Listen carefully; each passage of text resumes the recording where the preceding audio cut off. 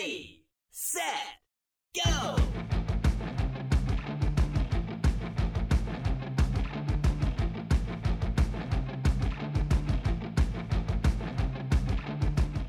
Great Britain is an interesting place to look at EVs.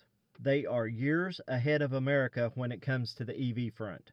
I'm not saying that they're leading the way that America will follow. Far from it. We are stubbornly independent. However, some of their ideas always make it across the pond. Welcome to the EV Diaries. This is a place where we discuss EVs in small town America. I am Ben. I'm an EV enthusiast, an EV owner, and I live in southeastern Kentucky. Great Britain has been responsible for influencing so many things in America. Look at punk rock in the late 70s. All of that migrated over from England. It got us out of the disco era. Well, let me back up. I don't discount the Stooges, but British punk did play a big influence in that scene. Great Britain's responsible for All in the Family, Sanford and Son, and The Office. However, I could not sit through the original Office. I think some things you have to be British to understand. We're all speaking English, but for some odd reason it's a different language. So what does that have to do with EVs? Well, nothing, I guess. Everything? I don't know. But getting back on topic, EV drivers in Great Britain, beginning in April, will pay zero tax on their zero-emission vehicles.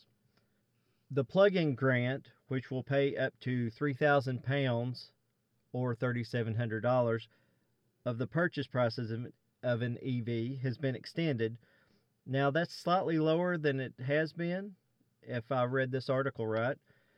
And just like everything else, these grants aren't going to last forever.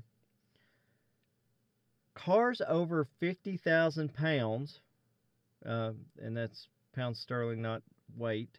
Haha. Cars over £50,000, or roughly 62,000 American dollars, are exempt from the grant.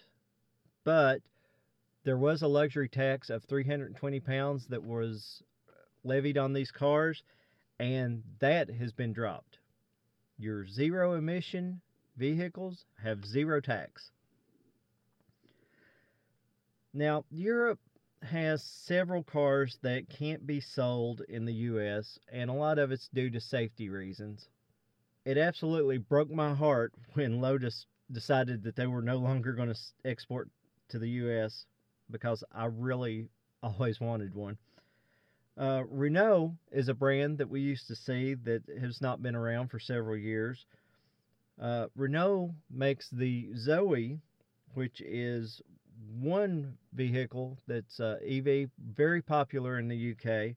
It would sell for about $32,000 US, and it has a range of 245 miles. Now, I said Renault used to be around. Well, they stopped selling in America in 1991. Rumor has it that they may come back to America in 2023. And maybe they'll bring the Zoe with them. We'll see how that plays out. But just as a side note, Renault and Nissan have been global partners with mutual ownership since the turn of the century. They've also been sharing technology. So how does this compare to what's going on in America? Our tax credit is bigger than their plug-in grant, but our tax credit goes away after 200,000 units sold. Tesla and Chevy, the tax credits are already gone. Now, I don't know, some states are offering some tax incentives that you might be able to get along with those vehicles, but I know the federal tax credits are gone. Instead of lowering taxes on EVs, states are actually increasing taxes. In Great Britain, they're lowering the taxes because they are pushing towards more EVs on the road as they are trying to phase out petrol vehicles. Now, back here in America, states are not encouraging EV adoption. I know in Kentucky, they're talking about levying a tax on EVs to offset the gas tax, which, as you know, several states have done that. We've discussed that before. But I think a lot of the problem in America is some just don't understand that this is not going to go away, that EVs are here to stay. I think a lot of people, a lot of lawmakers, a lot of states just don't care. And I get it. America is spread out much more than Europe ever thought about. Europeans travel from country to country the way that we travel from state to state. And with them being divided up into countries, natural resources are limited to their borders, but together they've developed an infrastructure. I mean, think about it. Train travel is so much more prevalent in Europe. In contrast, we have a great interstate system that provides us mobility, but it's through individual vehicles. It's not really mass transit. And Americans, when they look at a car, they want hundreds of miles of range and a 10-minute fill up. And we could do that with EVs, but we would probably melt the world down and battery life would be like a week.